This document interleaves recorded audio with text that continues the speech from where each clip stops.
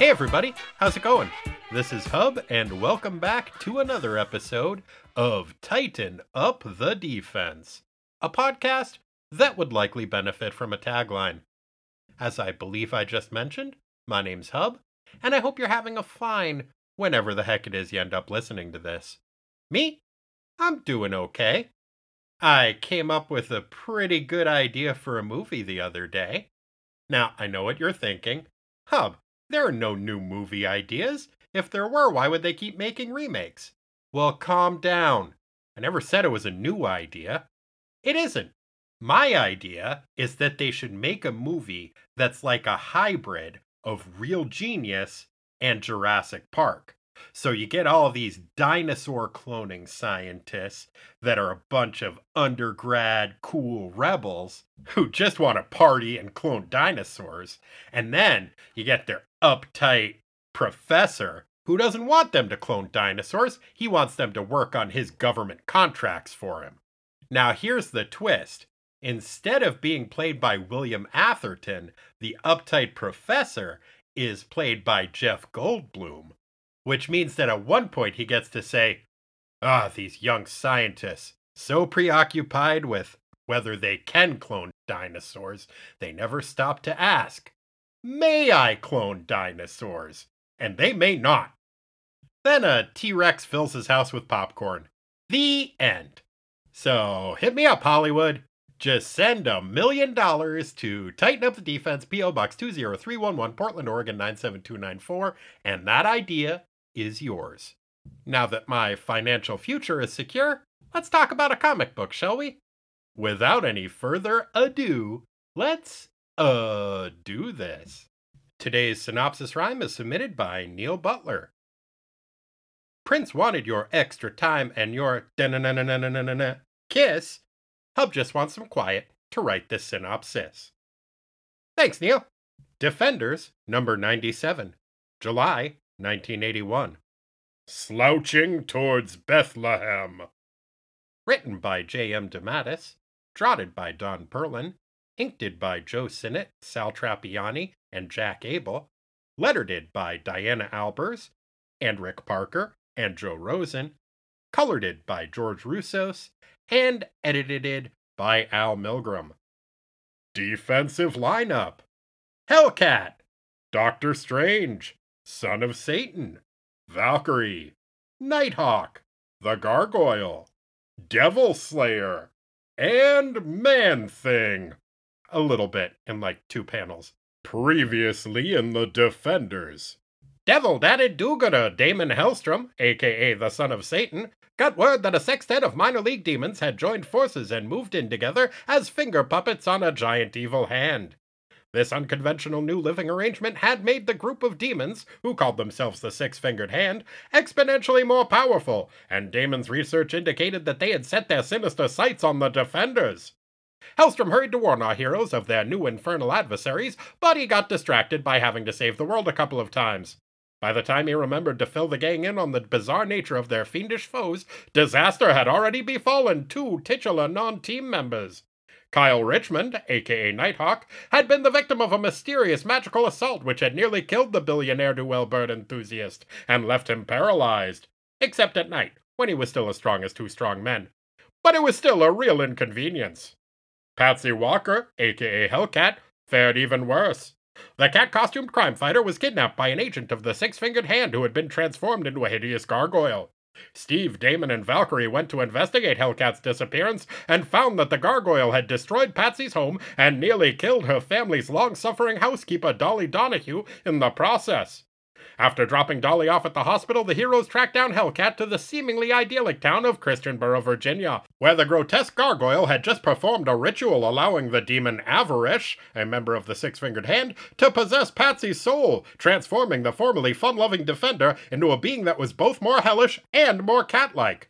This fiendish feline version of their former friend led a horde of minor demons in an attack on her erstwhile non-teammates, nearly killing Steve and Damon, until Valkyrie appealed to Patsy's better nature and friendshiped her back to normal. Son of Satan performed a hasty exorcism which seemingly banished Avarish from Patsy's body. Then the gang followed the gargoyle to the home of local octogenarian crackpot, Isaac Christians. It turned out that Isaac and the gargoyle were one and the same. The statue Semblance's senior citizen had agreed to work for Avarish in exchange for economic prosperity for his beloved hometown. Avarish had transformed Isaac into his current unsettling form to help him better carry out his mission. But now that the Demon Master had been defeated, the change was permanent, and Ike was out of a job. He apologized for all the kidnapping, demon sacrificing, and attempted murder, and asked if he could join the Defenders to help make amends for these minor transgressions. Displaying a nearly goldfish-like ability to put the past behind them, the Defenders agreed and welcomed Isaac aboard. To further illustrate both their questionable judgment and the fact that demon hunting makes for strange bedfellows, the Defenders next teamed up with literal Dracula to fight Puissant, another member of the Six-Fingered Hand, who had been meddling with vampiric politics, as if there were another kind. Literal Dracula and the Defenders emerged triumphant from their demonic dust-up, but our heroes had little time to celebrate their victory, as Steve's sorceress sleuthing had revealed that evil was afoot in Detroit. Or more to the point, evil was a hand in Detroit. A six-fingered hand. After bidding literal Dracula a not-so-fond farewell, the Defenders headed to the Motor City, where Phashima, yet another demon from the malevolent Metacarpus which had been menacing them, had made a deal with a rock singer named Asmodeus Jones and his manager Felix Palmer. In exchange for access to the souls of his fans, Phashima had granted Asmodeus the demonic powers of good at rock and rollness and laser blasts. The Defenders teamed up with Flaming Skulled motorcycle enthusiast Ghost Rider and confronted the sinister singer on stage. Jones summoned Phashima to aid him and a fierce battle ensued. Eventually, the Defenders defeated the perfidious performer and his hell-spawned hype demon. But before returning to the diabolical digit she called home, Phashima claimed the soul of Asmodeus Jones's manager, Felix. As the gang took Jones into custody, the now repentant rocker revealed that Felix had been his brother, who had made a Faustian bargain with Phashima on his siblings' behalf. Asmodeus asked for a moment to grieve his hellbound brother, and the Defenders complied with the tearful troubadour's request. Except for Patsy, who started laughing her ass off. Gadzooks! Is Asmodeus Jones's stage gear really that amusing? After their fight with a satanic rock star, what decadent, depraved enemy will the Defenders do battle with next? And will our titular non-team be satisfied to have only one Mephistophelian monikered member? Stay tuned to find out. Okay, so kinda? But that's probably not the only reason Patsy was laughing.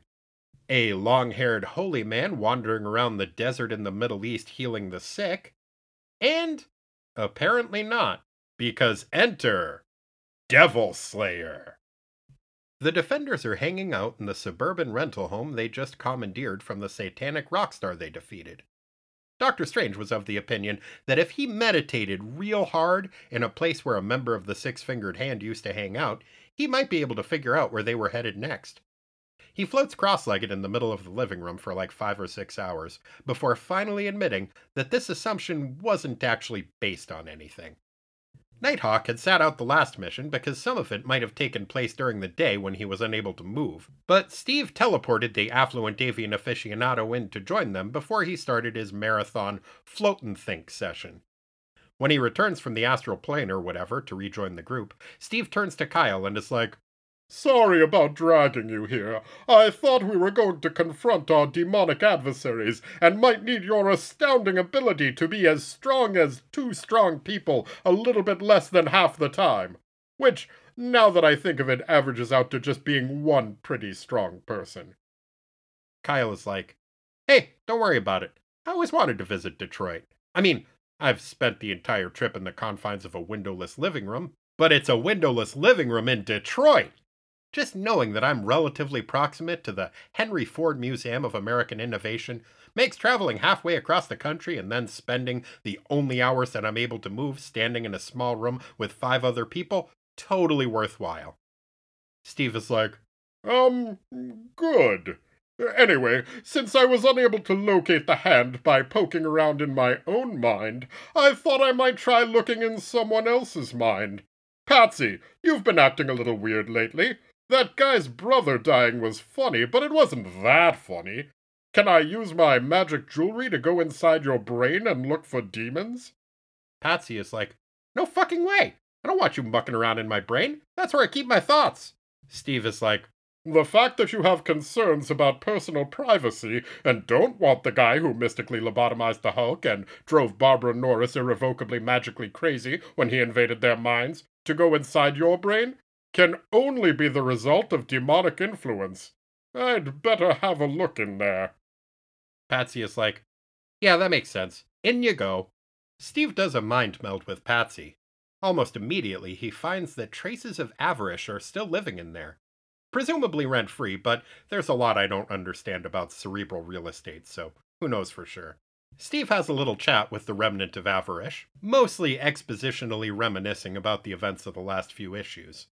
When Steve decides he's heard enough, he asks Hellcat to concentrate really hard on squirting all the residual demonness out of her brain.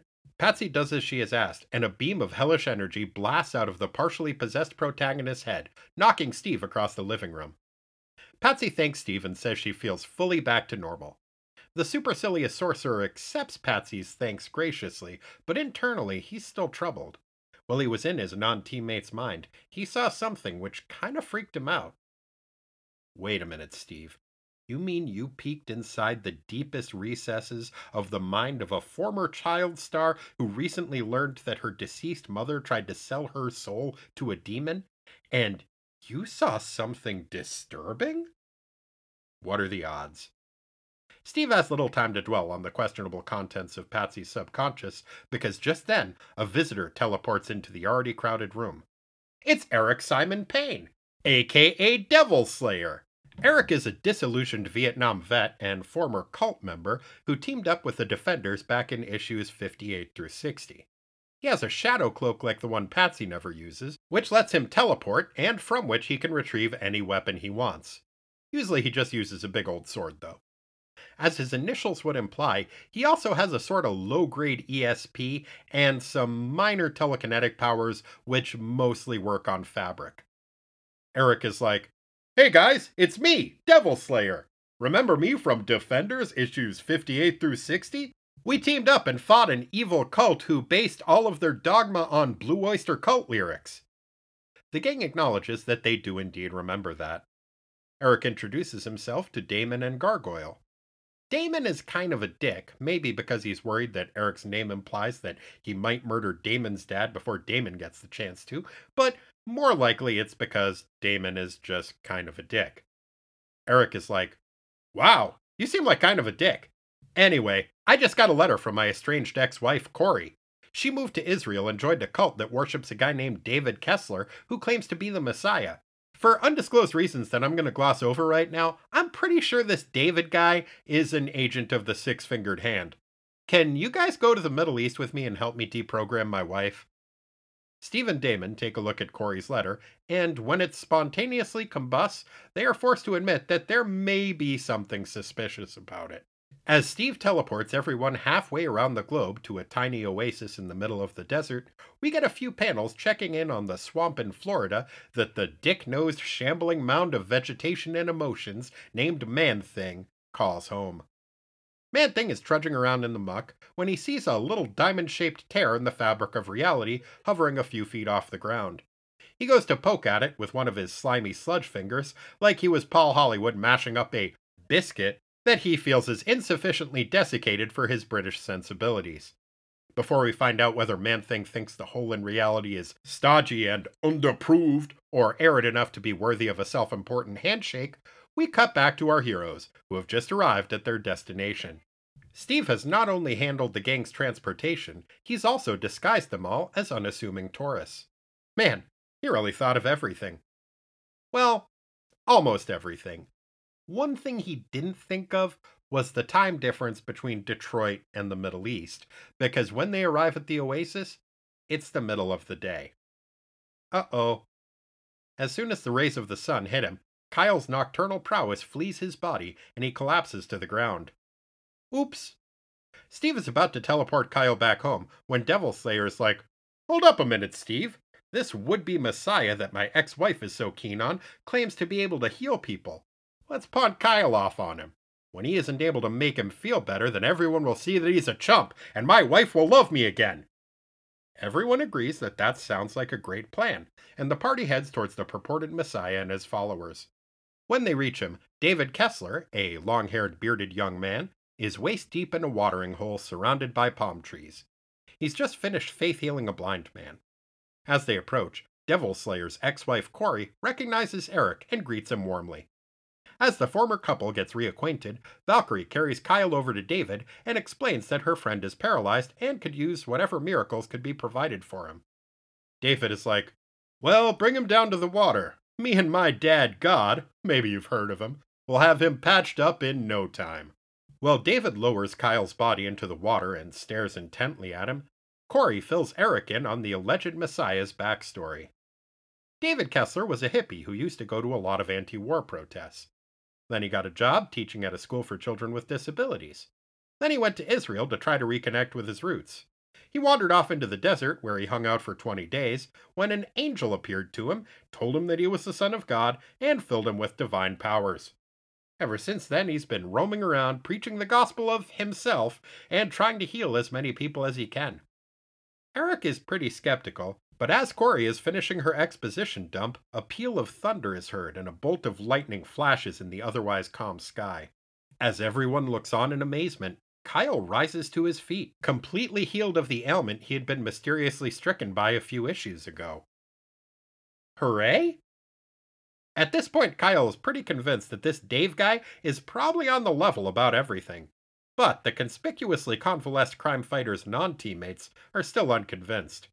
Damon Hellstrom is like, "I know a thing or two about having a notable religious figure as a parent, and there is something fishy about this guy. And I don't mean fishy in the loaves and sort of way." Isaac is like, "Slow down there, perfidiously parented whippersnapper. First of all, I don't think the phrase is loaves and fishy, and B, perhaps there's some kind of middle ground here. Like maybe this here David fella is a little bit the Messiah. I didn't really think this through, but I don't like conflict, so both sides." Dave is like, "I too hate conflict, so tell you what, how about the three of us hold hands, and I'll use my powers to reveal the truth about all of us, okay?" Damon and Isaac are like, "Yeah, sounds like a good idea." Really, guys? Dave does his thing. There's a flash of light, and suddenly, David finds himself holding hands with a hideous gargoyle and a dude with a Dracula cape, a pitchfork, a horn-shaped haircut, and a pentagram tattooed on his chest. Son of Satan is like, "Satisfied? I think that should clear things up that we're the good guys around here." Wow. Just wow. It had never occurred to me that there might be a character who makes Doctor Strange seem self-aware. For some reason, David and his followers are not immediately persuaded that the demon-looking guy and the Satan-worshipping looking guy are on the side of the angels. Their suspicions appear to be confirmed when a flock of what looks like actual angels descend from the heavens with flaming swords and attack the defenders. Our heroes do what their name would imply that they might, and defend themselves. A desert Donnybrook breaks out. As the battle rages around them, Nighthawk and the former Mrs. Devil Slayer stand off to one side, unsure what to do. They believe in David, but also know that the defenders aren't the evil beings they're being made out to be.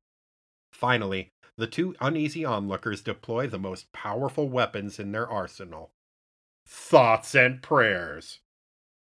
Well, that ought to do the trick. Remarkably, it actually kind of does. Huh. Seeing how concerned Corey and Kyle are, and how much they believe in him, Dave figures that even if the defenders are evil, he doesn't want them or anyone else to get hurt.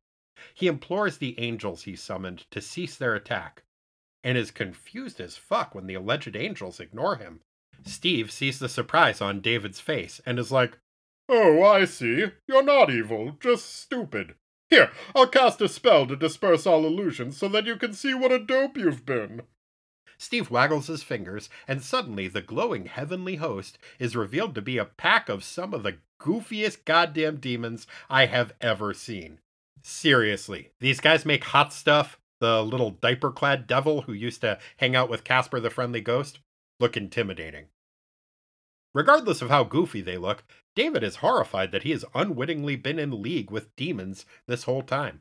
He falls to his hands and knees and starts punching the sand.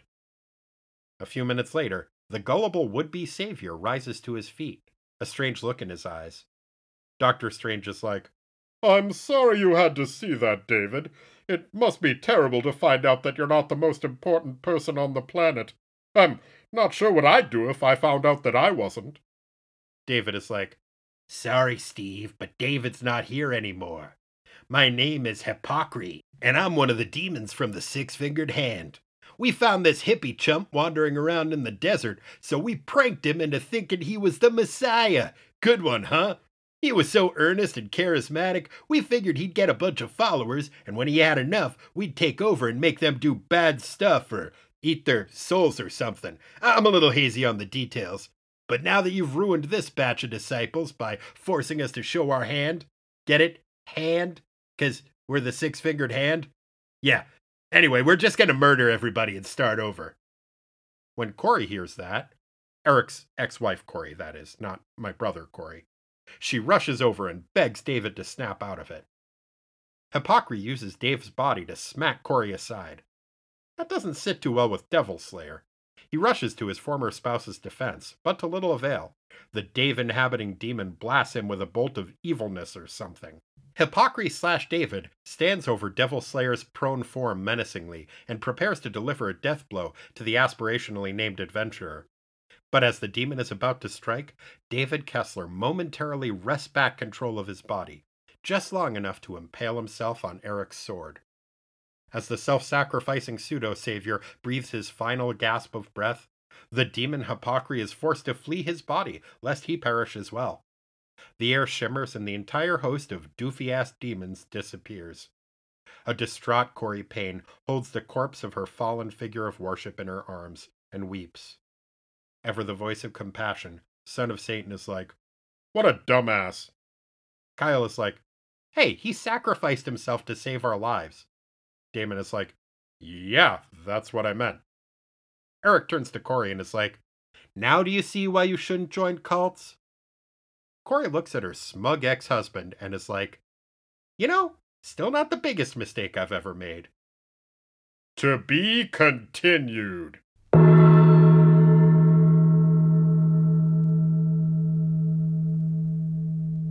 Joining us once again via the magic of telephonic communication is my good for many things brother, Corey. Corey, how's it going? Hey, it's going wonderful. Oh, that's better than usual, I would hazard to say. Oh, absolutely. Yeah.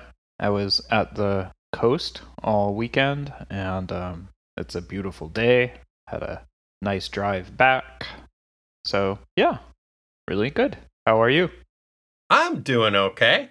I'm trying to mitigate the effects of some Mountain Dew that I drank earlier with some beer. So we'll see how that poor man's speedball works out for me. I misheard you at first to think you had made some sort of a devil's shandy. No. Oh, that would be the most hellish of shandies, especially as this was novelty Mountain Dew, as I like to think of it. Isn't all Mountain Dew novelty Mountain Dew? Well, one would hope. If it becomes a regular part of your diet, that's probably not for the best. But last weekend, Lisa and I watched the new Mortal Kombat movie and decided that we would like to have a themed evening of it. So we got all 5 varieties of Mountain Dew that are available and did shots of them as we watched the movie. Oh, God. Which seemed very appropriate, I must say. Okay, so there's regular. Uh-huh. There's Code Red. Yes. And then there's a blue one, I believe. There is a blue one. There is also an orange one that is called Livewire. And there is a new watermelon one. Oh, no. It's called Major Melons. Or Major Melon. Probably Major Melon. Probably. But still. Gosh. You are, I was going to say brave, but I don't know. How'd it go? So, original Mountain Dew was a fucking delight. Code Red, not bad. And then everything else was fucking terrible. The one that I just finished was the Livewire, the orange one. And it isn't terrible. It tasted like an orange Jell-O shot. With no booze? With no booze. It just tasted like that, Oh. which is a little bit unsettling. The blue one tasted like blue in a way that I didn't care for. And the Major Melon, we got that because we're completionists, but I think going into it, we both knew that it wasn't for us. I'm not a fan of artificial watermelon flavor. Mm-hmm. And I think Lisa described most of the second generation, I would say, Mountain Dew flavors as tasting like cartoon sweat. And beaver butts. Probably not an insignificant amount of beaver butt in there. Because that's not just vanilla, right? They use it in fake fruit flavors too, right? Yeah, I think vanilla and raspberry are the main one, and the blue one may have been raspberry. It's tough to tell. It just tasted like blue, or as Lisa said, like cartoon animal sweat. Oof. Not something I need to be taking shots of. I'm glad you did it, so we don't have to. Well, that's what I'm here for. Take that Mountain Dew bullet for the team. Well, I hope the beer works. So far, so good. I think the dynamic tension, the stimulant and depressant will draw my mind taut and firm, making me smarter. That's the idea. Yeah, that's how it usually goes. Yeah, that's what I've noticed. You want to talk about a comic book? Let's do it. Corey, what did you think of this comic book? I liked this comic book. It feels like it's been a long time since I read a Defenders comic book. I don't know why that is. I think maybe just the last Teen Titans one was occupying my mind. I don't know. But this was a good time. Yeah, I enjoyed it. I didn't not have any issues with it. There were things about it that worked better than other things about it. But overall, it was an enjoyable read, I felt like. One thing that I continue to appreciate about DeMatteis's run is that the pacing continues to be that each issue works as a standalone story and also advances the further plot of the Six-Fingered Hand. And that can be a difficult needle to thread, and I think he's doing a nice job with it. Yeah, I agree. And we know it's going to start off as a literary doozy because it's got that Yates quote. Which, I like Yates, but I'm always a little bit disappointed when he comes up because at first I always mix him up with William Blake, who I like a little bit better because he did really weird shit and did fun pictures with it. But I like Yates okay. I was not familiar with the body of his work other than that Second Coming poem, which I also hadn't read forever. And so I did look it up and read it. And holy cow, is that a bummer. Yeah, who would have thought you'd have a bummer of a poem about the coming of the Antichrist? Yeah, the book starts off, and the title of the book, too, Slouching Towards Bethlehem, comes from that quote, which is probably the most famous section of a Yeats poem. A rough beast slouching towards Bethlehem. Yeah, so just evocative, right? The creepy lion-bodied, human-headed critter plodding through the desert, steadfast. Ugh. Yeah, it wouldn't bother me if that guy was a little bit less steadfast. Yeah. Take your time, Antichrist. What's the hurry? Yeah, why don't you slouch toward a watering hole? Lay down. Take a nap. Yeah, I'm just going to come out and say it, Corey. I am not a fan of the Antichrist. I know, it's a hot take, it's controversial, but he's no friend of mine. Yeah. I think we all learned that from watching The Omen. Man, did that movie... I haven't seen that since childhood. It scared me so bad as a kid. I like it, even as an adult. I'm like, nope. But no, I was thinking of Prince of Darkness. Oh, right. The John Carpenter one. I haven't seen that one because your description of it when I was a kid scared me so much. It's pretty creepy. I saw it recently in the theater. They had, I think, had gotten a hold of, what is the...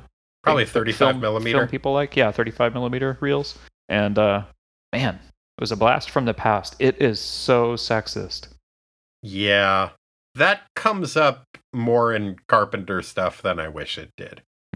And frankly, the 80s in general. Yeah, it was interesting to watch that as an adult, having seen it as, I don't know, I was a tween maybe when I first saw that. And of course, didn't at that time really notice anything problematic with it.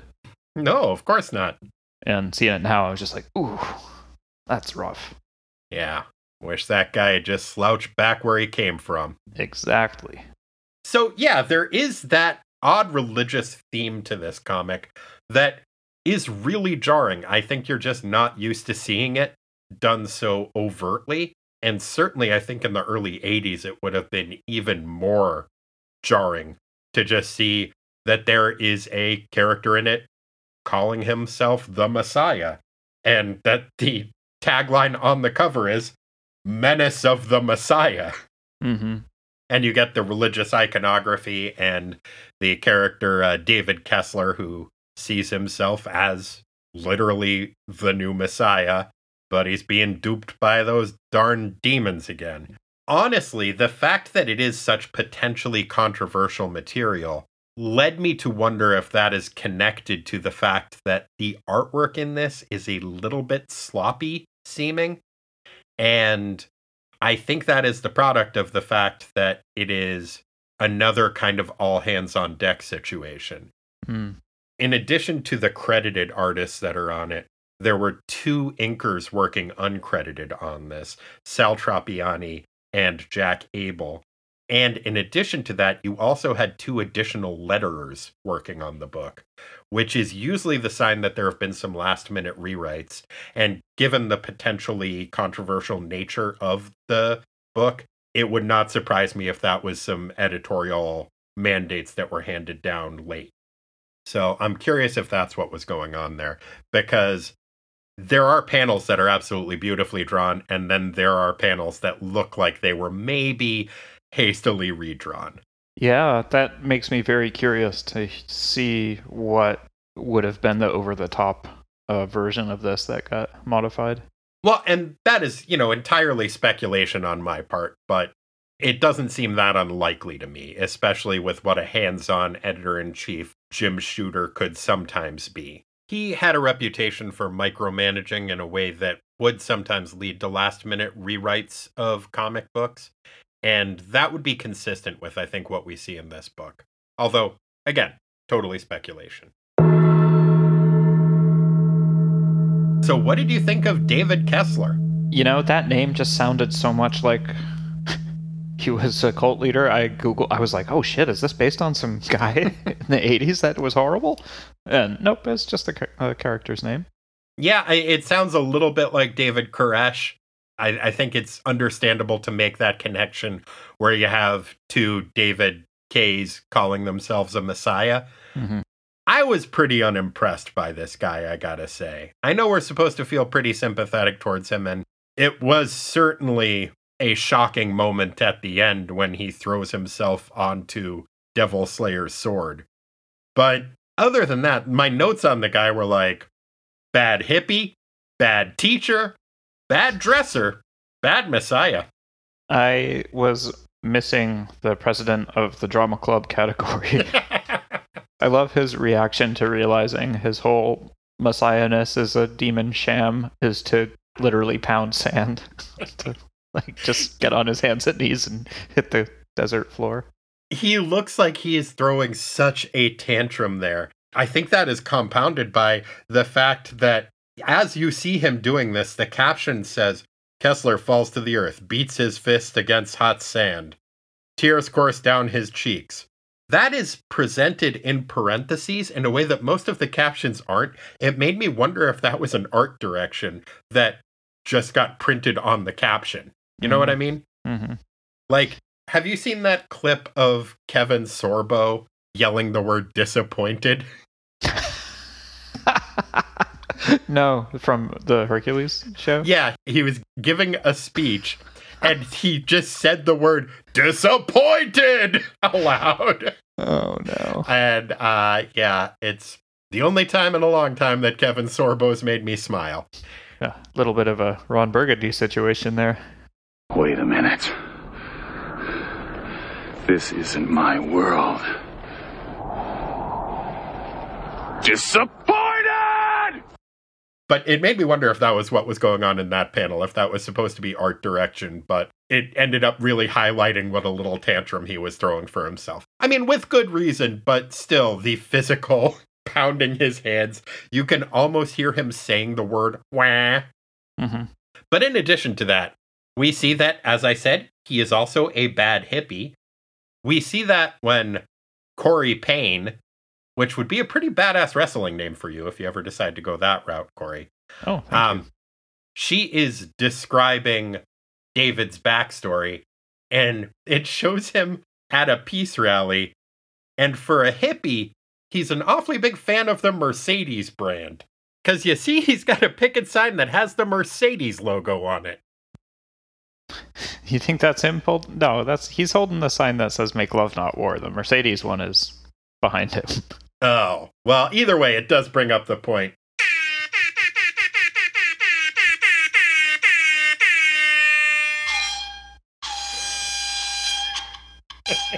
Yes, those noises of respective ubulation and echolocation mean that there are indeed picket signs going on.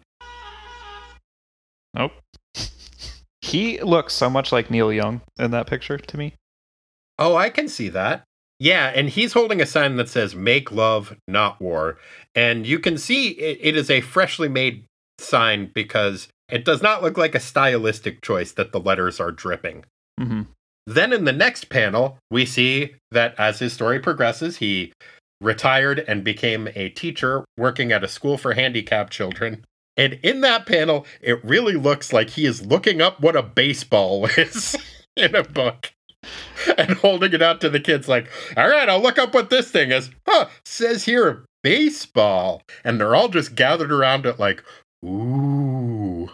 It is such a strangely drawn panel, and it really does look like he's looking it up. He's even like tapping a picture in his encyclopedia with one finger while he holds the ball aloft. Yep, says here baseball. Go figure. Yeah. And then he wanders around in the desert before getting duped by some demons into believing that he is the Messiah. And then he goes around saving lives and curing illnesses, which, you know, good for him, but wouldn't kill him to change into a different pair of pants. Yeah. I get that it's probably a branding thing. He really wants to highlight that he was out in the desert for 20 days. But, you know, he's not the Hulk. He can't pull off the jorts the way that the Hulk can. Yeah, no, it's not a great look for him. I love that during that backstory, there's worked into the exposition boxes that Devil Slayer is just snickering the whole time. I like that too, although he doesn't have a lot of room to be laughing at someone else's flashbacks, because his recollection of the events of previous Defenders issues that he took part in is very suspect. On page 5, you see he is having that flashback. The art seems to imply he's saying something along the lines of, yeah, see, I was fighting this Agent of Fortune guy. I think he probably had a weird mustache, which he totally didn't. The Agent of Fortune in this doesn't have a bird beak. He instead has a Captain Crunch mustache and is holding what looks like a very stylized curved saber in the middle by the blade, while Val is flirting with an alligator monster. Yeah. I was going to ask you about that guy, if Captain Crunch mustache was... Did I just somehow forget that? Or no, I think that's supposed to be the Birdbeak guy. Whoa. The Birdbeak Shadow Cloak Assassin guy. Because other than that, his costuming has the general broad strokes of that, but he just has a weird cartoon mustache instead of a bird beak. Oh. And then, yeah, you see in the background, Val is flirting with, possibly giving directions to a big alligator monster demon. Mm-hmm. But it looks very conversational. And also, it's like Devil Slayer is saying, and remember, Valkyrie, your sword's much smaller than mine. Yeah, her sword is drawn really oddly there. Swords in general in this issue are drawn really oddly. That panel is one example of it. You also see it later on pages 17 and 18 when there is the big demon angel fight. Mm-hmm. Their lengths are really inconsistent. Sometimes they look like tiny little daggers. That was one of the art inconsistencies that I was wondering if those got redrawn from something else, like the walkie-talkies in the reshoots of E.T., you know? Yeah, I think it's just a weird art choice. That's probably true.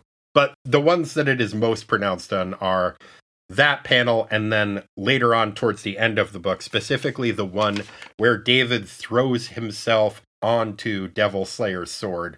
Devil Slayer either has a very, very small sword, or he is holding it at an angle that would make David impaling himself on it impossible. So it's just a very confusing panel. It is, to the degree that I gotta say my suspension of disbelief, it just wasn't effective. You know, like, if you're going to throw yourself onto a sword to such a degree it impales you to death, Mm-hmm. it cannot be held idly in somebody's hand on sand. Yeah, it looks like he should just be doing a belly flop onto the flat of a sword Mm-hmm. for reasons that are incredibly unclear. Yeah, it's goofy. It undercuts the monumental nature of his sacrifice pretty significantly.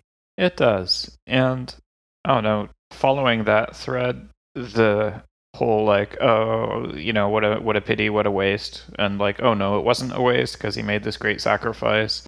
And Devil Slayer says to his ex-wife, you know, road to hell is paved with good intentions. And she follows that up with, she says, maybe if we had more dreamers, Eric, the road wouldn't lead to hell at all. Did that lose you? Yeah, it doesn't make any sense. It sounds profound, but it doesn't really make sense. It's like, at first I was like, oh, she just is saying that if a lot of people have good intentions, then it doesn't lead to hell. And I was like, no, that's not what she said, though. Yeah, it's tough to check your metaphor math on that. It doesn't seem to follow for me that if more people did the bad thing, then it would be good. Mm-hmm. And it zooms in on the Messiah's dead, open-eyed face. Yeah. When she says that, too. So it's just it just leaves it hanging. Yeah, we're just left to assume that Eric's response must be something along the lines of, I guess?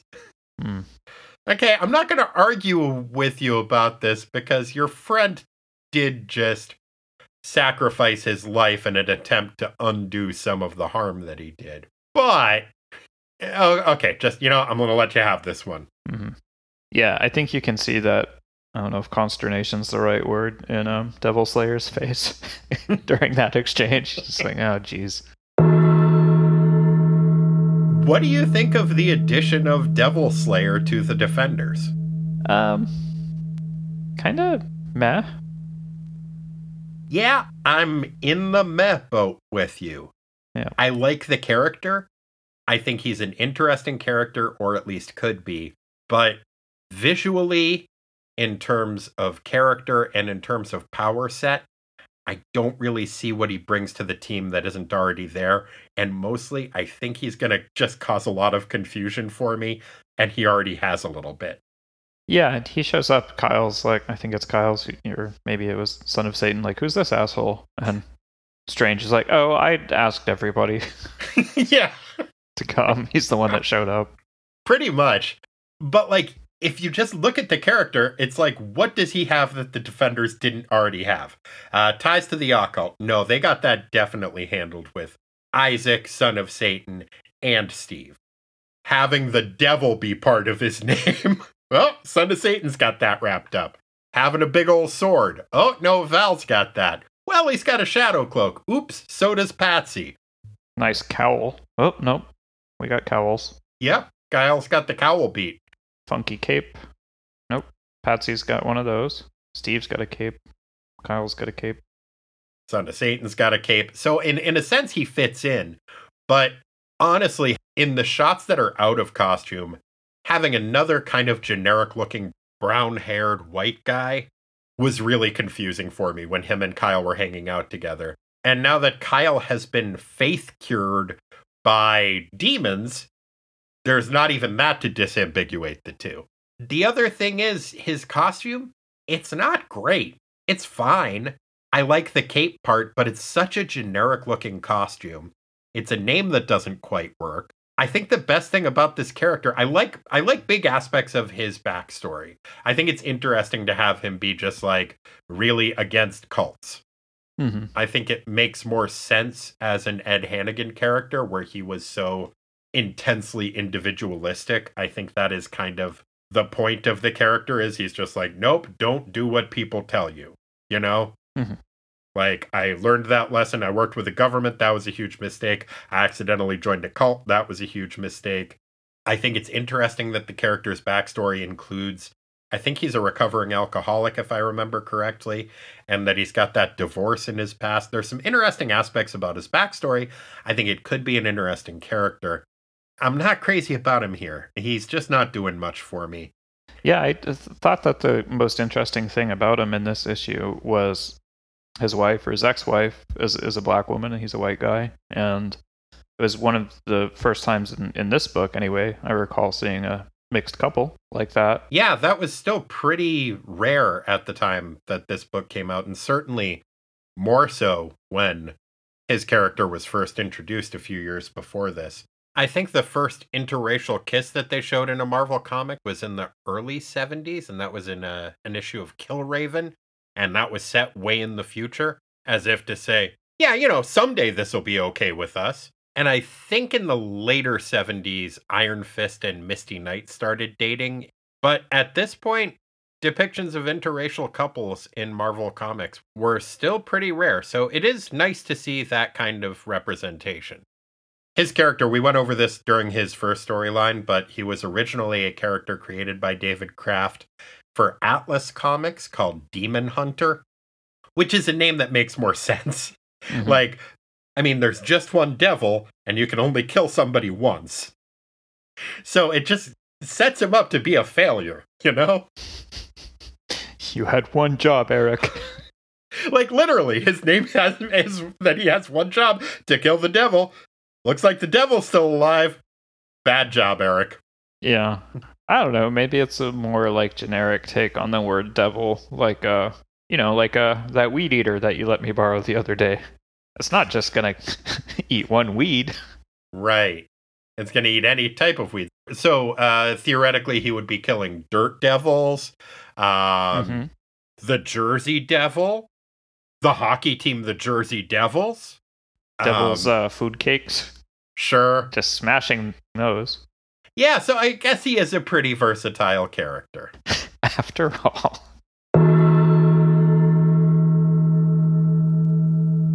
We get a brief cameo by Man-Thing in this. Any thoughts on that? It was very intriguing. You know, I'd want to see where it goes. I love Swamp Thing, and this is as close as we're going to get. That's true. I think this might be a callback to, in earlier Man-Thing issues, and actually the ones that introduced Howard the Duck as a character, we find out that his particular swamp in Florida is the locus of a thing called the Nexus of All Realities. And I think that little tear in reality that looks like maybe he's flying a kite is supposed to show that that's going to make a comeback. So we'll see what happens with that. Could be interesting. This particular depiction of Man-Thing, when you see Man-Thing, he's of various sizes and varying degrees of dick-nosedness. And this is a very dick-nosed Man-Thing who is smaller than we are used to seeing, I would say. Yeah, it is a really goofy choice to make this character's face the way that they did. Yeah, and they made that choice with another character in this book. When the illusions are dropped and David sees what his demons really look like, oh my gosh! That is the example that I thought of when you said it seems like the artwork may have been a little rushed.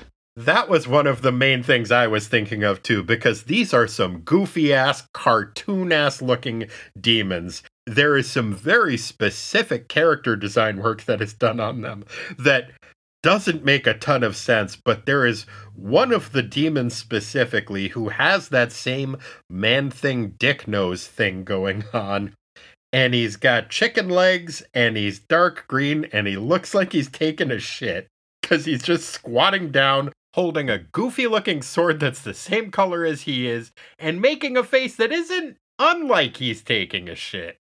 I think he's my favorite demon in that picture, although I do have kind of a soft spot for Angry Bee Demon Man with the furry underpants.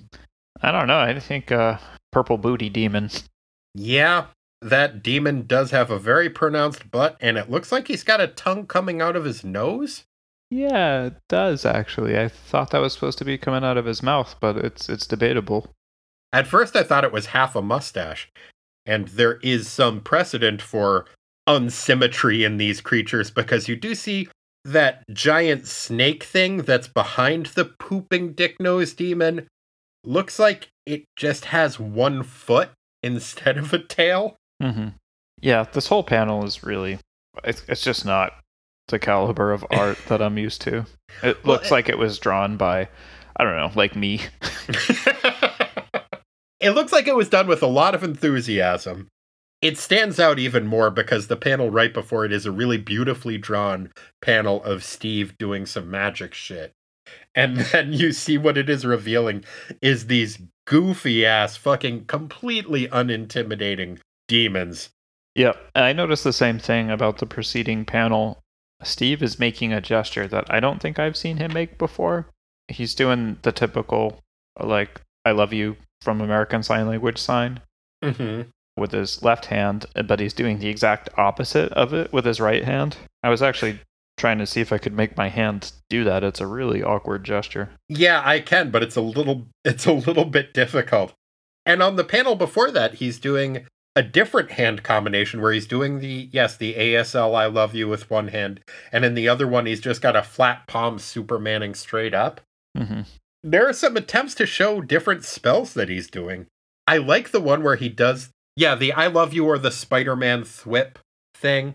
Mm-hmm. And then, the opposite of that with his other hand. It reminds me of, did you ever see the pro wrestling team, the Legion of Doom? I don't know. They had one guy who had a mohawk and then another guy who had two mohawks next to each other that looked like they were maybe designed to fit together with the other guy's mohawk. Huh.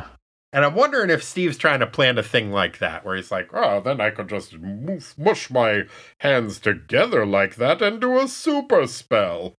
Yeah, it could be like a couple of mohawks. Yeah. That's what I think most people would see that as. Like, two muscly dudes with interlocking mohawks. Uh-huh. Yeah. I should have you writing the metaphors for this. That would be a pie made out of steel for all of us, Corey. Okay. So, Kyle's all better, I guess. Physically, but I don't know, man. What do you think that Messiah is saying to him on page 10? Let me take a look. He's whispering something in Kyle's ear as he's got Kyle cradled in his arms, and Kyle looks very disturbed. Oh, man. I think maybe he's telling Kyle, look, those socks really aren't working for you. No, Kyle, because Kyle is kind of like slouching and has like a like disappointed face, but I think there's more to it. Yeah, there might be more to that than sock criticism, because he looks more just like, oh. He looks like maybe he pooped himself. Maybe that's it. Maybe it's a look of embarrassment. Yeah, I don't know. It did seem like a weird choice to have the demons cure him of the affliction that they had given him as part of some kind of a bluff, I guess? Yeah, the idea is that by doing these miracles, Messiah is going to get hundreds of thousands of people to follow him, and then they'll do a switcheroo later, be like, surprise, we're demons. Right. So I guess just part of that bluff was Kyle's demon-inflicted malady getting cured by demons. Yeah, which makes it almost a clever thing to do on his part. I say almost because it is Kyle. But I will say I did have more sympathy for him in this, and I have in the past few issues. I think partly just because of what a dick Son of Satan was to him throughout this issue. Yeah, Son of Satan was in rare form. But we also saw Steve just forgetting how time zones work, and that Kyle had this daylight melody. Yeah, I mean, it does build into the story, though, that Steve is distracted right now because of something he saw in Patsy's brain. Mm-hmm. What do you think that was? I don't know. I mean, I think we're supposed to see it as being something kind of demonic, but it may have also just been that, I don't know, it's part of the reason I never want to tap into anybody's mind psychically is just knowing what they really think about me. Yeah, that's the first thing that came to mind was, yeah, he just got a hard dose of honesty. Oh, no. Does my mustache really look like that? Man, the demons are really goofy. Like, we've talked a lot about the finger puppets of the six-fingered hand. Uh-huh. But also I had forgotten, like, the depiction of Avarish. It's just really kind of silly. Many of the demons are. Okay, which one is Avarish? I assumed he was the one leaving Patsy. Okay. He's not ungoofy, but I would say he's among the less goofy of the demons living on the hand. Because what I'm assuming is one of the ones we haven't met seems to have a pretty bad toupee going on for himself. Mm-hmm. And then you've got that weird one that looks like Ferengi Reggie Miller with a soft grip bicycle grip on his head. Oh, man.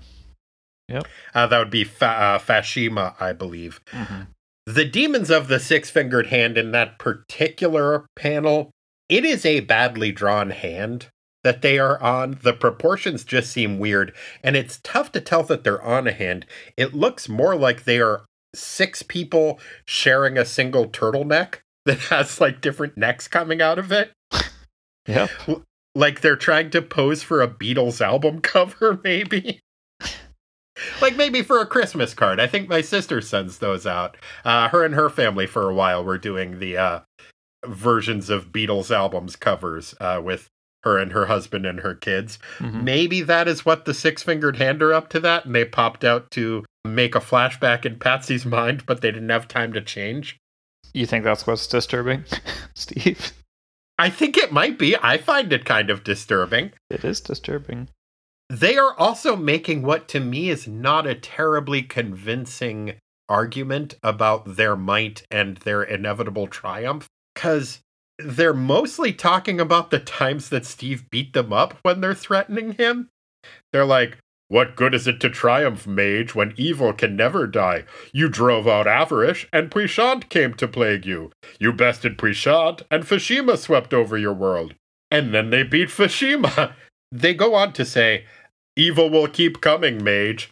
But there's only 6 of them. It's not like they're the infinite fingered hand. They're the 6-fingered hand, and they're bringing up the fact that he's beaten half of them already. Yeah, it is very much of a 3 down, 3 to go argument, which... Yeah, and by the end of the issue, it's 4 down, 2 to go, it would seem. Mm-hmm. Yeah, I'm just not really swayed by their argument. Being demons, I would have thought they'd be better lawyers than that.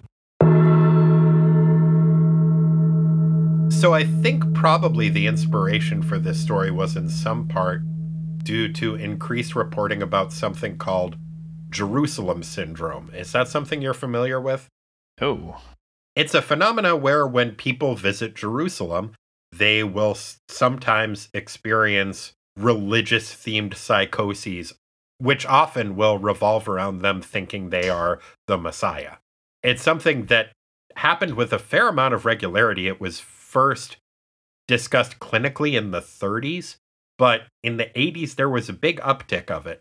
Between 1980 and 1990, there were, I think, over 1,000 cases of tourists specifically being diagnosed with it, and almost half of them ended up being hospitalized because of it. So I think in the early 80s, there was starting to be more reporting of that, and it wouldn't surprise me if that was in some way the inspiration for David's character. Wow, far out. I have never heard of that. that makes me not want to visit that city just on the chance that that would happen. I think fair enough. I think probably the odds are still in your favor, but... Yeah, pretty comfortable with my atheism, but I don't know. It'd be weird to have that shaken up so much. If it was shaken to the extent that you thought you were the Messiah, that's a pretty big swerve on your atheism. Right? It's like, oh, I always thought there was no God, but I mean, I guess that's because it's me. Or my dad. Or me and my dad? Or me and my dad and that ghost. I'm never really clear on the whole split of how that works. Man, the chore wheel is a fucking nightmare. Well, are you ready to get into the minutia? Sure, let's do it. All right. Rick, would you mind singing us in? We got minutia. It's not the biggest part, it's just minutia. Like Corey eating farts, we got minutia. Time to sweat the small stuff. Thanks, Rick. So, Corey, what do you feel like starting off with? Why don't we get clothes out of the way? Okay, sartorially speaking, which elements of fashion in this issue did you find most noteworthy? I think the whole disguise crew, the Defenders, when they're in their civilian disguises on page 7, I called them the Sears Party, because it looked like they were all wearing outfits out of like what I imagined a Sears catalog of that era would look like. Yeah, I could totally see that. I totally found that to be probably the most noteworthy fashion in there as well. I'm assuming these disguises are courtesy of Steve, right? Mm-hmm. He made some big swings with some of these guys. Like, he gave himself kind of a safari look, and then Kyle, he decided, should be wearing shorts and really tall, really thick socks. With loafers. Loafers and a short-sleeve dress shirt. It's just missing suspenders to have it look like lederhosen. Oh, totally. Valkyrie is wearing a blue tank top and short shorts that are the same color as her legs, which is very distracting. Oh, I just thought those were like really tight pants. I'm pretty sure those, you can see the little lines up there. I think those are supposed to be where the shorts end. It's a weird choice, and I think that is probably a coloration miscue. The two that come out best in this, I think, are probably Eric Simon Payne, the Devil Killer, and Son of Satan. Son of Satan actually looks pretty good. He's got a black polo shirt and purple pants, and for some reason he carries off that look pretty good. Oh yeah, no, definitely it's rocking the office casual attire. Yeah, but there's something about the bright purple slacks that makes it look like, I don't know, office casual at the Church of Satan's phone bank or something. ESP is wearing blue jeans and an orange shirt. The only really noteworthy thing about it is that the orange shirt has a wildly fluctuating neckline. At times, it is a regular V-cut. At times, it is the deepest of Vs that goes down well beyond his navel. And then in the very next panel, it'll be up around his neck.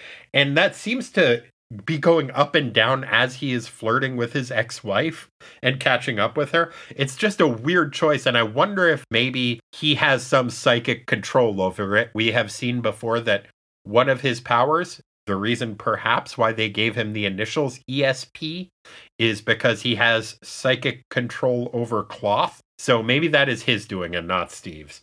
Yeah, we'll never know. But I think the most interesting decision he made was with Isaac, the gargoyle. He gave him a party shirt covered in bananas. Is that what that is? I was trying to discern the pattern. It could be crescent moons. I thought bananas, though.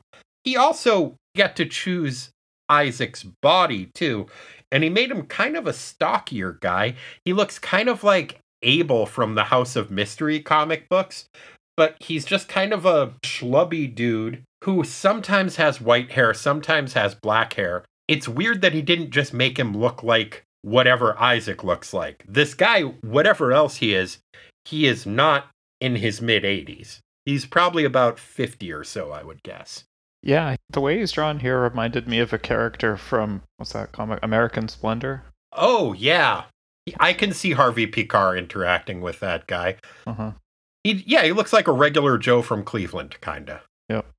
Other fashion, we talked about Devil Slayer's costume.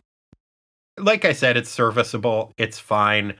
It has more straps on it than I think it used to. I think they're trying to gussy it up a little bit. I think when he was back in the Atlas comics and was Demon Hunter, it probably made more sense for him to have a blander outfit like that because it was trying to skirt the line between a superhero and a sword and sorcery type of thing. And so in the superhero context, it's just a little bit bland. It doesn't have much going for it.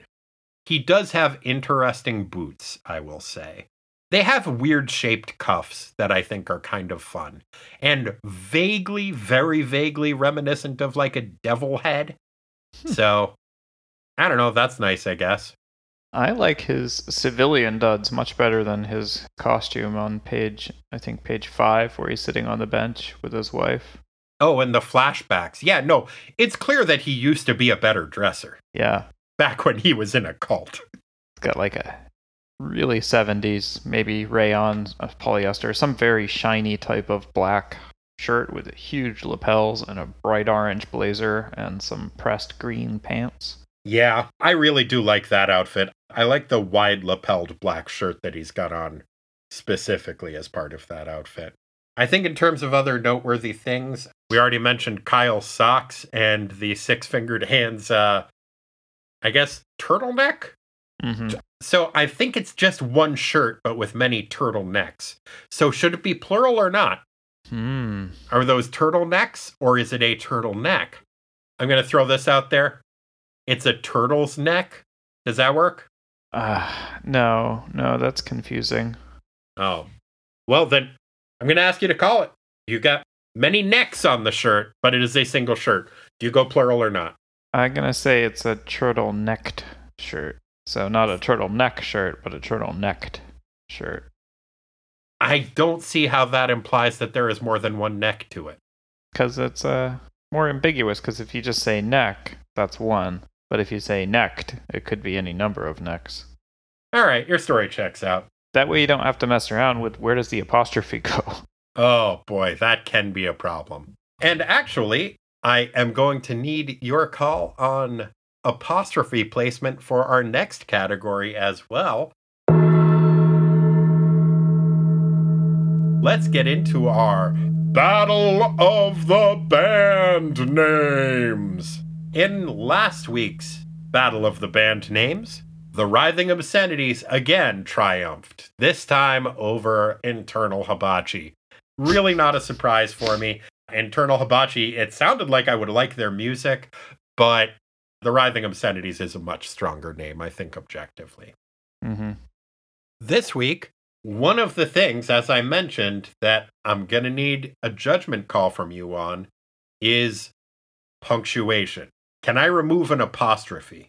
Oh, I'm going to need to know more. Okay. The phrase self-styled saviors is brought up in the book, but it is with an apostrophe because it is referring to your self-styled saviors something.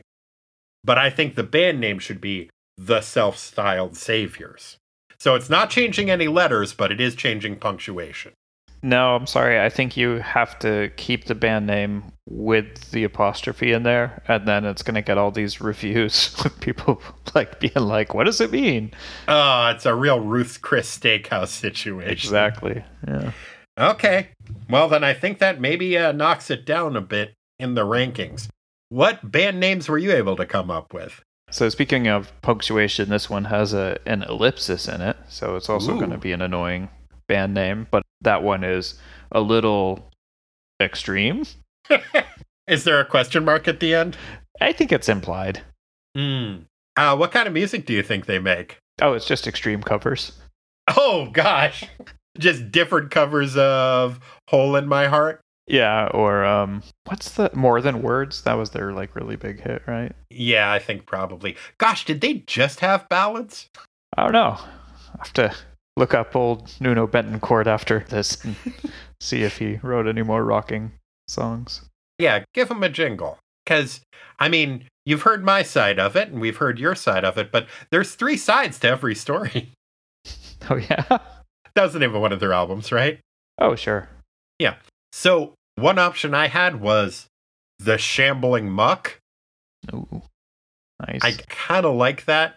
I think they might be like an old psychedelic proto jam band. Mm. Kind of like the Moray Eels, maybe. Or the Holy Modal Rounders. Another option I had, the Empathic Reflections. Oh, shit. Oh, you had that one too? Yeah. Well, the Empathic Reflections it is. That's a bummer because I thought, who, if not these guys, is going to give the Writhing Obscenities a run for their money, but the Stinking Obscenities?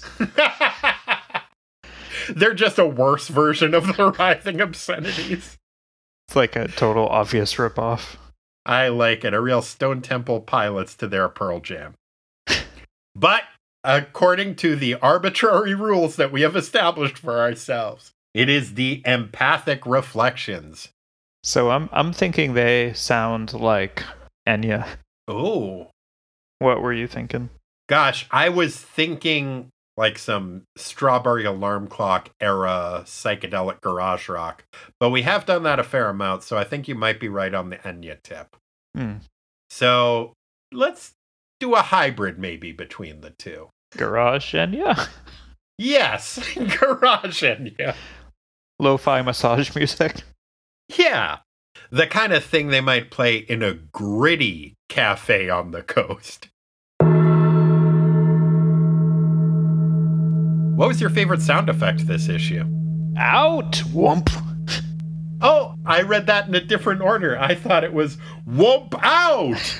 I think they're kind of simultaneous, but it's hard to say it that way. It is. No, I really enjoyed that. It is debatable whether the out is supposed to be a sound effect, but it is written in the style of one. And yeah, that is when Steve is urging Patsy to force out all of her demonness in a blast. And she does, and I think on purpose blasts Steve in the face with a bolt of the demonness, which makes the noise whump as he is saying out. Mm-hmm. So I liked whump out! But I think in terms of the visual presentation of the sound effect, I am going to go with the merging of heaven and earth as illustrated by a lightning bolt while Kyle is being healed. It makes a crack, but it's just really nicely drawn, and the cur and the rack are separated by a really cool looking lightning bolt. It's on page 12, and I thought it was nice. Yeah, that is a very dramatic panel, and the sound effect really plays into the drama of the panel. Mm-hmm. Any other sound effects you wanted to bring up? I had a runner-up, which I think is maybe Kyle shooting some lizard demons, and one of them makes the noise Fizzwalk. Fizzwalk's a fun one. I noticed that as well. And frankly, I think those are all of the sound effects that are in this issue. Not a very sound effect forward foray. Yeah, and by the way, that demon that's getting Fizzwalked it's just so stupid looking. It is a T-Rex head and a little tiny tail. Well, at least he gets a tail. His tail doesn't go down into a single foot that he has to try to balance on, the way that other demon does. Yeah, those guys are... I feel bad for them, actually. I mean, they're flunkies to a bunch of demons who are doing a fucking rent share on a giant hand. What do you expect from them? Yeah, good point. I feel like since they are those demons' hench people, they should have to wear windbreakers with a picture of the six-fingered hand on the back, like the Joker's flunkies used to, you know? I agree. I like it. Like Letterman jackets? Letterman jackets in intent, but I think they should be specifically satin windbreakers. Oh, that is classy. All right. Yeah. You know what? Speaking of goofy-looking demons, this next category was inspired by one goofy-looking demon. Behold or be gone. As mentioned previously, one of these goofy-ass looking demons looks a lot like a bee-man who is wearing furry briefs and is carrying a big sword. It reminded me a lot of the He-Man action figure Buzz-Off, which for years I thought was named Bumblor. So, Corey, behold or begone, renaming Buzz-Off Bumblor. Oh, that's a big decision. Hold on. It really is. The stakes could not be higher. Here we go. All right. Buzz-Off or Bumblor? Yeah, now Buzz-Off, it's like his name is telling him to go away, which is especially cruel because he's supposed to be a heroic warrior. Uh-huh. He's one of the good guys? Yeah. Okay. And Bumblor is spelled just one word? Yes. Bumblor? Yes, it would be fitting with the naming convention of the bad guy Grizzlor or Stinkor, Bumblor, because he's a bumblebee. Mm-hmm.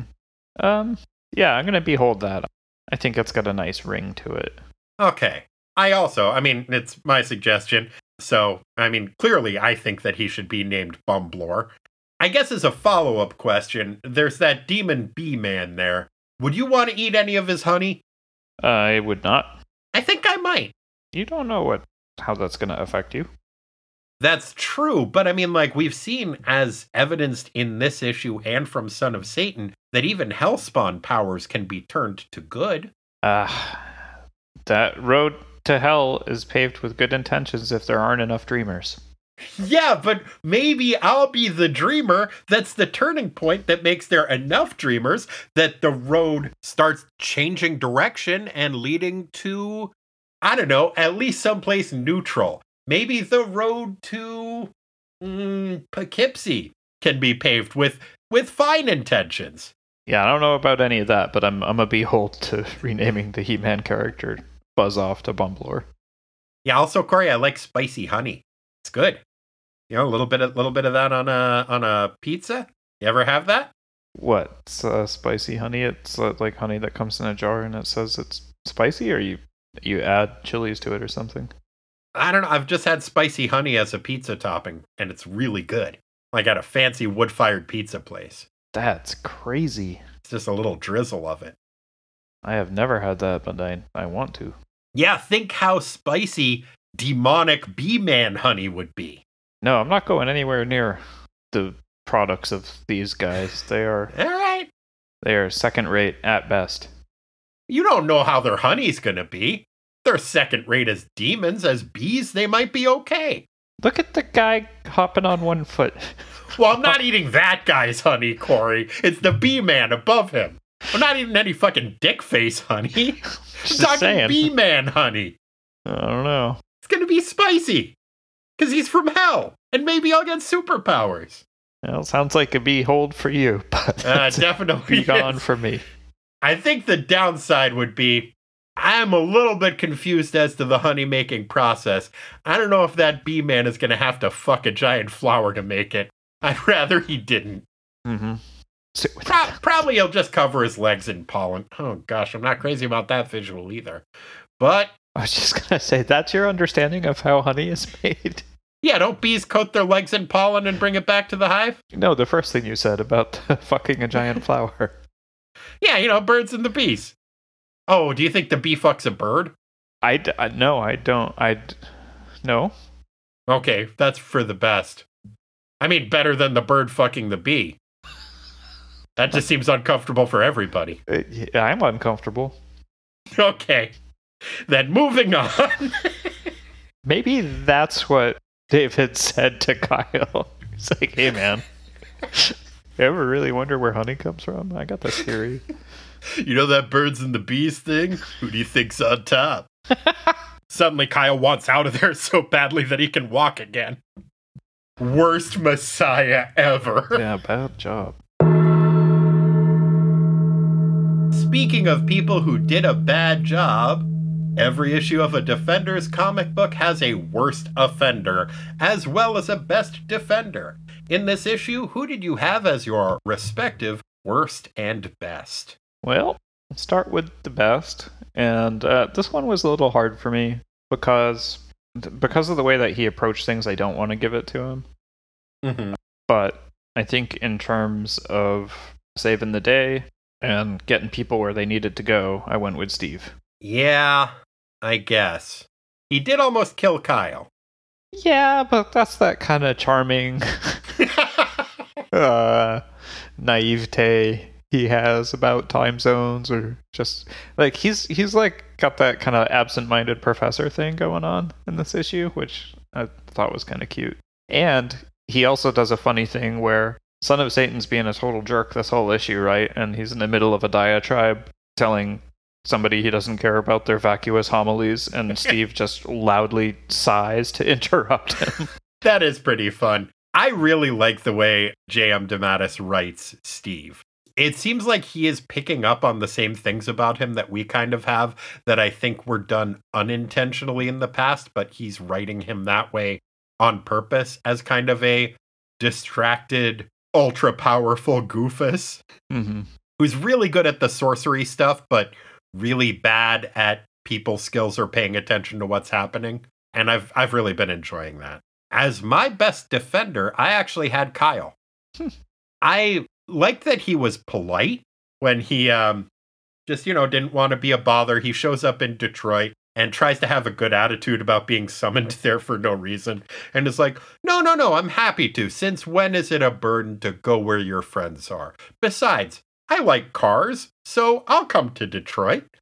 Clearly, he's trying to put a good face on that. I appreciate that effort. Mostly, though, I like the fact that there's this old, Borscht Belt comedy thing. I guess some would call it a joke. Where the premise is, you gotta help my brother. He thinks he's a chicken. And the psychiatrist is like, okay, well, can you get him in here tomorrow? And the guy's like, can we make it next week? We really need the eggs. Kyle takes that approach towards this guy who he's like, well, I don't think this guy's the Messiah, but I'll let him heal me.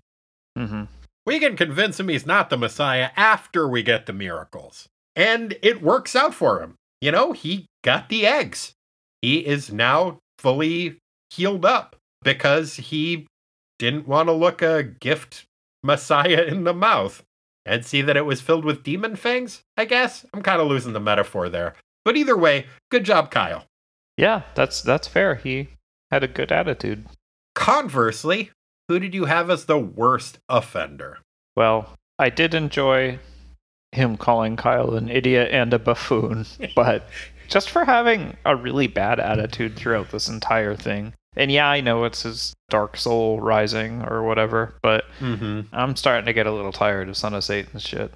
I'm not getting tired of his shit, but I also had him as the worst offender. I mean, I enjoyed the ways that he was the worst in this, I think partly because so much of it was aimed at Kyle.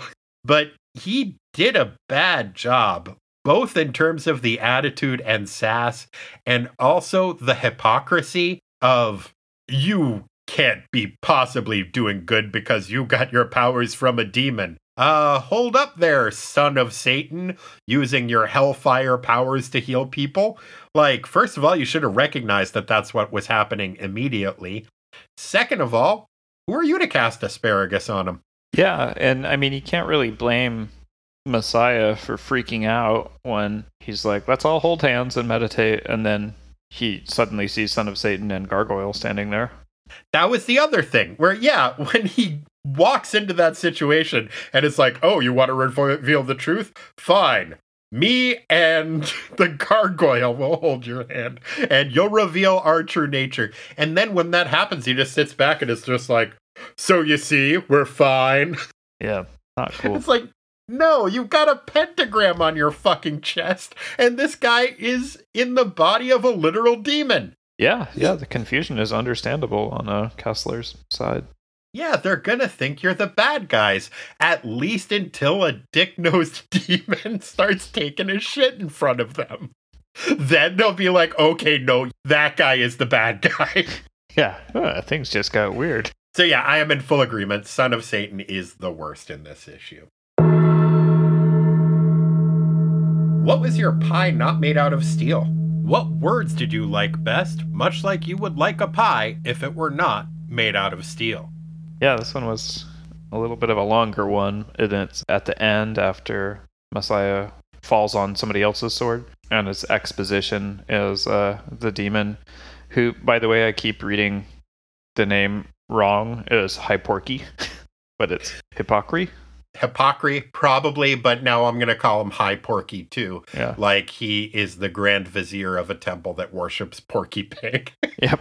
So High Porky is the thing that flees shrieking from his gored and bloody body sheds no tears, nor do the stinking obscenities that soon follow their demonic master into unknown regions. No, tears are only for those poor souls... ... left behind. Dun, dun, dun. Dramatic, no?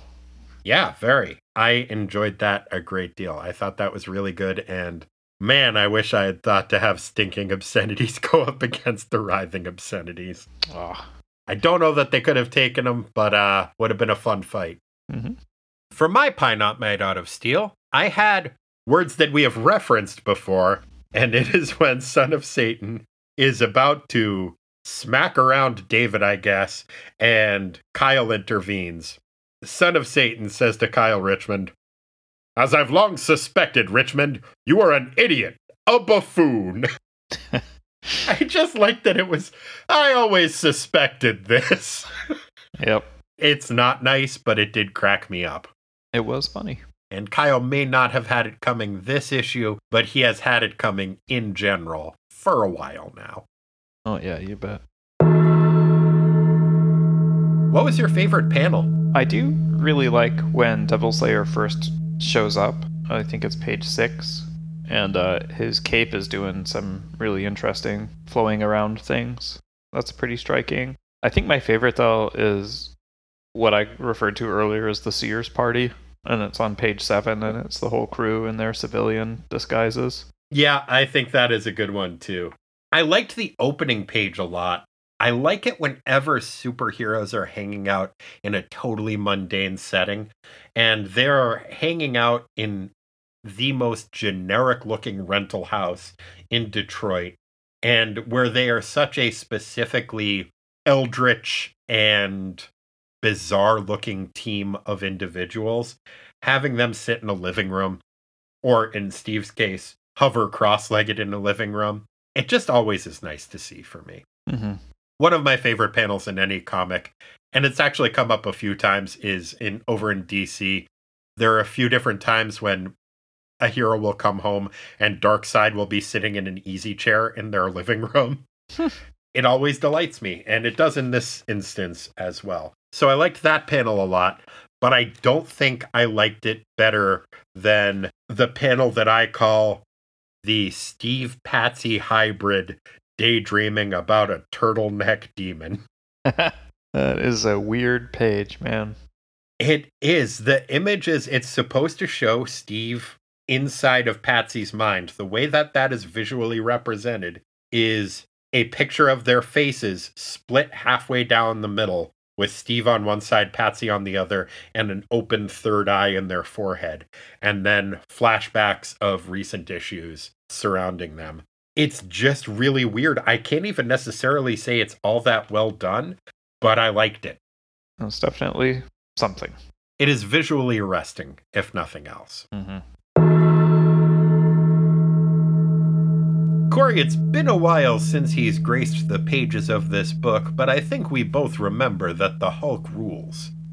In this issue, what were the Hulk's rules? So the Hulk's rules in this issue are that if the road to hell is paved with good intentions, having a lot more people with good but vague, unfocused, dreamy intentions is better, because then that road does not lead to... Wait. Bah! Hulk hates stupid metaphor! That's the Hulk's rules. I think that's a good rule, and one we would all benefit from. I had the Hulk's rule being, if someone is trying to tell you something, let them finish what they are saying without interrupting.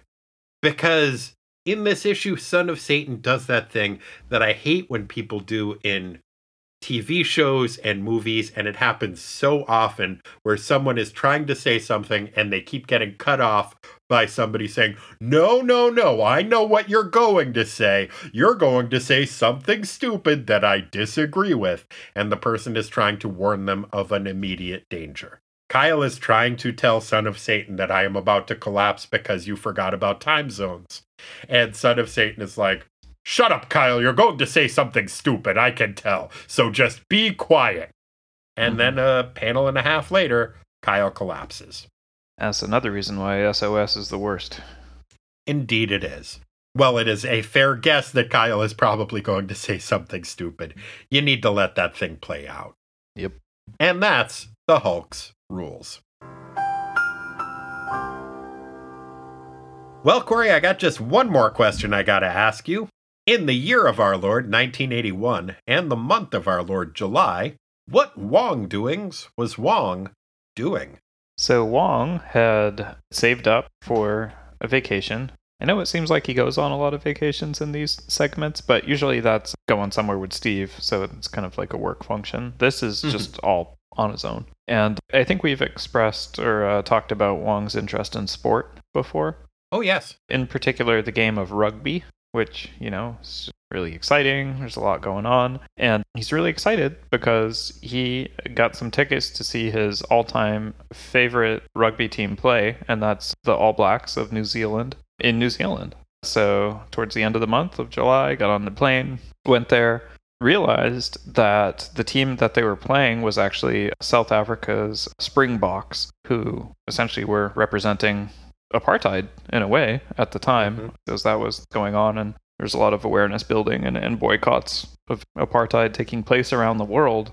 And Wong had to, make that choice. Do I want to see this match play out with my favorite rugby team, or do I want to prevent apartheid regime from having more airtime? And there were a lot of other people with the same idea there. There were protesters that wanted to shut the game down, to boycott it in protest of the apartheid government in South Africa, but they were basically being held back by security. And Wong was able to use his magic to disguise those protesters as rugby players, allowing them onto the field, which then allowed them to interrupt the pitch during the game, resulting in the cancellation of the game and the following boycott of the Springboks playing in New Zealand. That was on July 25th, 1981. Wow. Good job, Wong. That may have been one thing that Wong was up to. The other thing that Wong was up to was turning an unfortunate situation into one that benefited the entire world. See, Wong made a bit of a social faux pas with Steve earlier in the month. Around the beginning of the month, he made the mistake of telling Steve, you look a little bit like Edgar Allan Poe. Like, like you're both like kind of spooky and you got weird little mustaches. And Steve was like, Edgar Allan Poe, if this man is as sartorially splendid as myself, then surely his literary dalliances are worth perusing. So Steve went out and got himself a collection of Edgar Allan Poe's works and sat down and read Murder at the Rue Morgue. And it freaked him the fuck out. He was sure that an orangutan was going to come and kill him. Because that was what happened. Sorry, spoiler alert. That was part of what happened in Murder in the Rue Morgue. He saw that Poe had another story called The Cask of Amontillado, and he didn't even bother reading that. He just saw the name and is like, if that cask is anything near as scary as that scary murder monkey, then I'm not having anything to do with that. I wonder if the cask could perhaps be luring the monkey to my house. Or worse yet, what if that murderous ape is hiding inside of a cask? I will destroy them. And so he got out a sledgehammer and just started smashing all of his barrels of wine that he had in the building. And this happened to coincide. Wong had a friend over, as we've talked about before. I think mostly you've brought this up, but Wong has a lot of connections in the computer programming world. And he happened to be having a friend of his stay over who was visiting from Japan. His friend Shigeru Miyamoto. Miyamoto came out and was like, Wong, what is happening? I can't make sense of this. Why is that mustachioed man smashing barrels with a hammer? And Wong had to explain, well, it's because he's afraid of a giant monkey. And that is why, on July 9th, Shigeru Miyamoto debuted his creation, the video game Donkey Kong.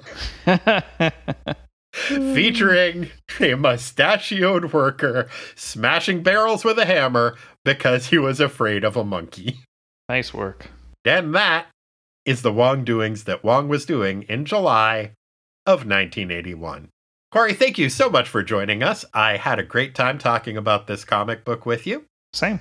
Glad to hear it. And we will be back next week to talk about the New Teen Titans Annual number 3, which features the debut of a character who I understand is going to play a pivotal role in New Teen Titans comics to come. So we'll see how that goes. In the meantime, if you guys would like to get into touch with us, you can do so by reaching us at ttwasteland@gmail.com or via our post office box at Tighten Up the Defense, P.O. Box 20311, Portland, Oregon 97294. You can also probably find us somewhere on the socials media. I'll be in there sharing my thoughts about things, acting as a film sommelier, which Mountain Dews go with which specific Mortal Kombat spin-offs.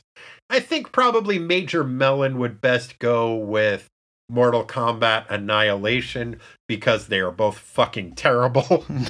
So, if you want to go to the internet, we'll be there somewhere, probably.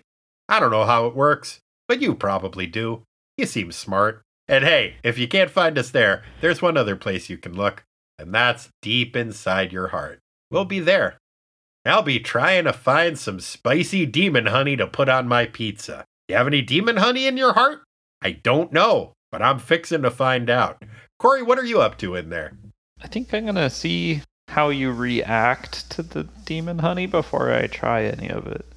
Oh, a wise and cowardly choice. Thank you. If you would like to support the show monetarily, you can do so by checking us out at patreon.com.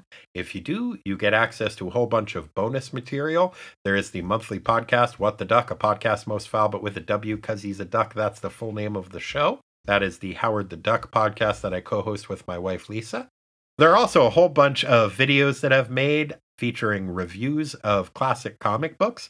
In the most recent one I did, I talked about Aquaman number 26, which is by Bob Haney and Nick Cardy, and goddamn, that comic book is a delight.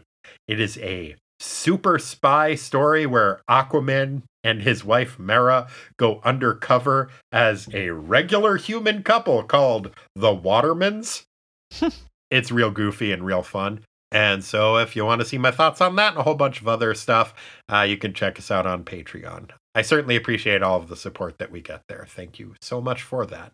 If you would like to support the show in a non-monetary way, Corey, why don't you tell them how to do that? Let's see. You could talk to somebody you trust or somebody you don't trust. Yeah, you don't have to trust somebody to talk to them. Mm-hmm. You could tell them, hey, maybe you should go give this show a listen. You could also leave a review in a place where reviews can be left. Oh, sure. What's an example of a place a review can be left? Are we talking like the side of a barn? I understand, A, that is a place that is easy to hit, and also there's a fair chance that the bad kids will be there smoking cigarettes. Yep, that's one thing that you could do. It's probably easier to try and leave it where the same place you get your podcasts usually, though. Oh, yeah, that's a good call, because kids shouldn't smoke. Well, also, like, if you get caught spray painting somebody's barn, if it's not your barn. Oh, yeah, they're going to make you spray paint all the barns to teach you a lesson. Yeah. I don't have that kind of time.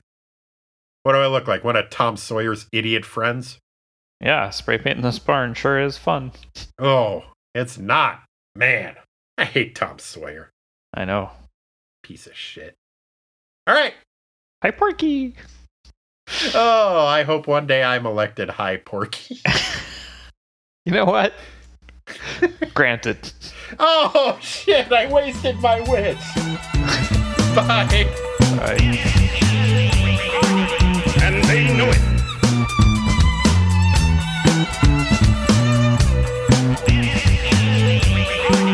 And they know it. I'm going to destroy you. Let's go.